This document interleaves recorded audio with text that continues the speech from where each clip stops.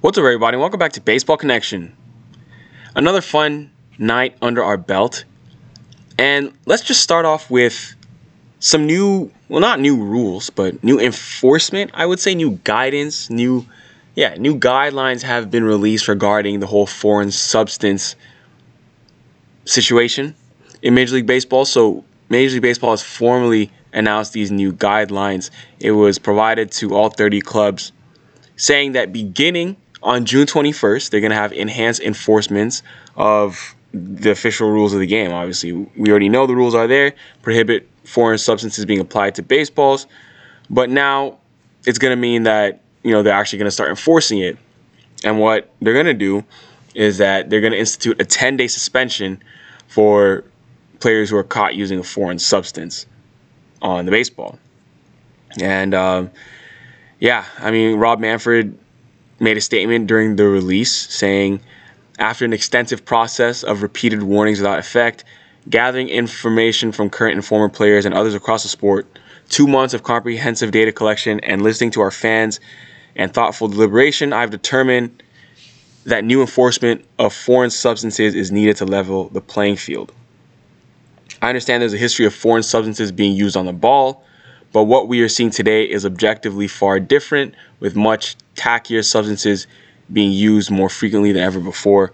It has become clear that the use of foreign substance has generally morphed from trying to get a better grip on the ball into something else, an unfair competitive advantage that is creating a lack of action and an uneven playing field. He's right. He's very right. For as much people love to rip on Rob Manfred, everything he's saying is objectively true. The data is there.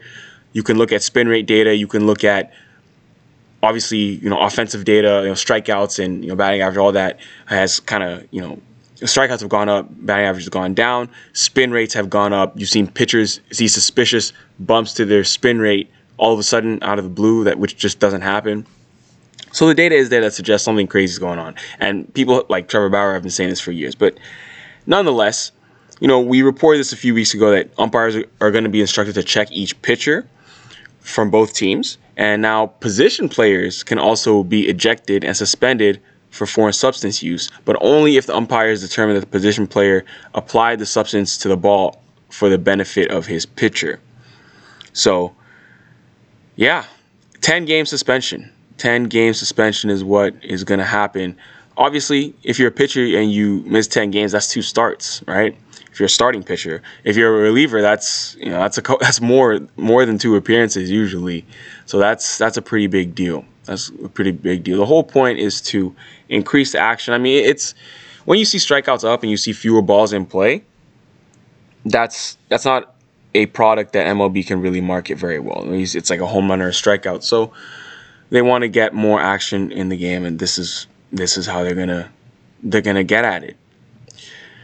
But moving on, though, let's talk about some of the games yesterday. So a walk-off win for the Red Sox yesterday against the Blue Jays. It was a quiet game. It was a pitcher's duel, really. It was a 1-0 Boston lead until the top of the 9th inning.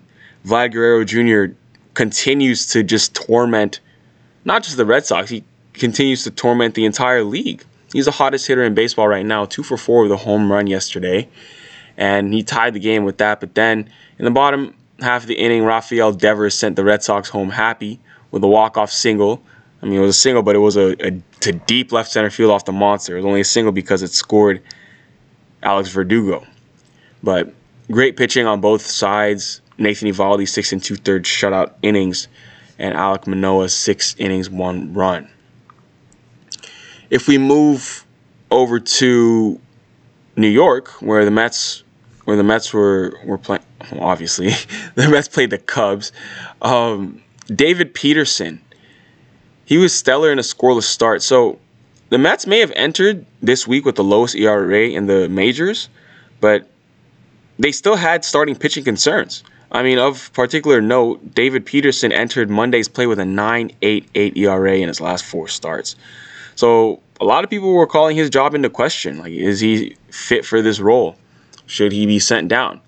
But the problem is that they don't have any obvious in-house replacement for him. And the trade deadline is nearly 7 weeks away, so they just have to roll with him. So last night he gave everyone a sigh of relief.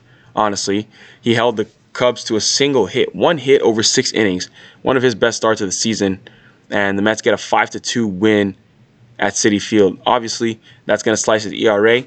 It went from a 6.32 to a 5.60, so that's good stuff there. Good stuff there. Scoreless start for DP, and the Mets get that victory.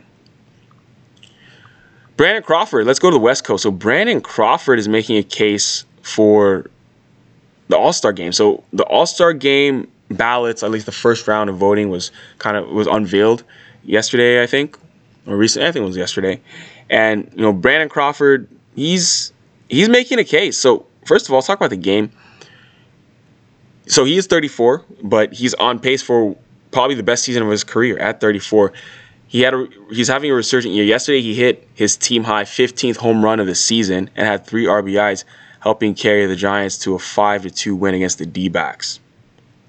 But, yeah, I mean, with 15 homers this year, that's already the second highest home run total of his career. He had 21 in his first All-Star campaign with the Giants in 2015. But could we see him there? I mean, in the first ballot update released yesterday, he was 4th among National League shortstops behind Tatis, Baez, and Seager.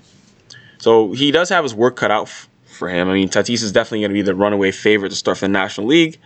But a lot of people believe that Crawford is more than deserving of his 3rd career All-Star selection. So he's going to continue to work on that. Speaking of the Giants and All-Star game, Buster Posey took the lead in the National League catcher voting for the All-Star game. And it's a throwback season for him as well. He's having a great season, and he's 34 as well, so that's interesting. But he has a comfortable lead over Yadi Molina and Wilson Contreras. So, I mean, what you'll see is that the top 3 vote getters at each position, plus the top 9 outfielders in each league, will advance to the second phase of voting. And then that's going to ultimately determine the starters for the All-Star game. That's going to be July 13 in just less than a month. So Phase 1 concludes 1 p.m. Pacific on June 24. So a little over a week from now. We continue to look around the league. Other notable games from yesterday. If we head out to Oakland, the A's beat the Angels by a score of 8-5. Mitch Moreland picked up his 1,000th career hit, kickstarting the A's offense.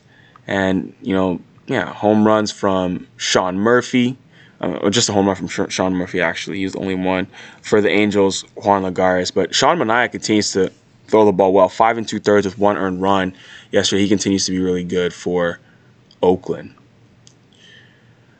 But, yeah. That's going to be it for today, folks. Not too much, not a whole lot, but wanted to give you those updates, especially with the new guidelines on the foreign substance rule. But that's going to do it for today. If you enjoyed this, please share it with someone who'd be interested, and we'll see you next time on Baseball Connection.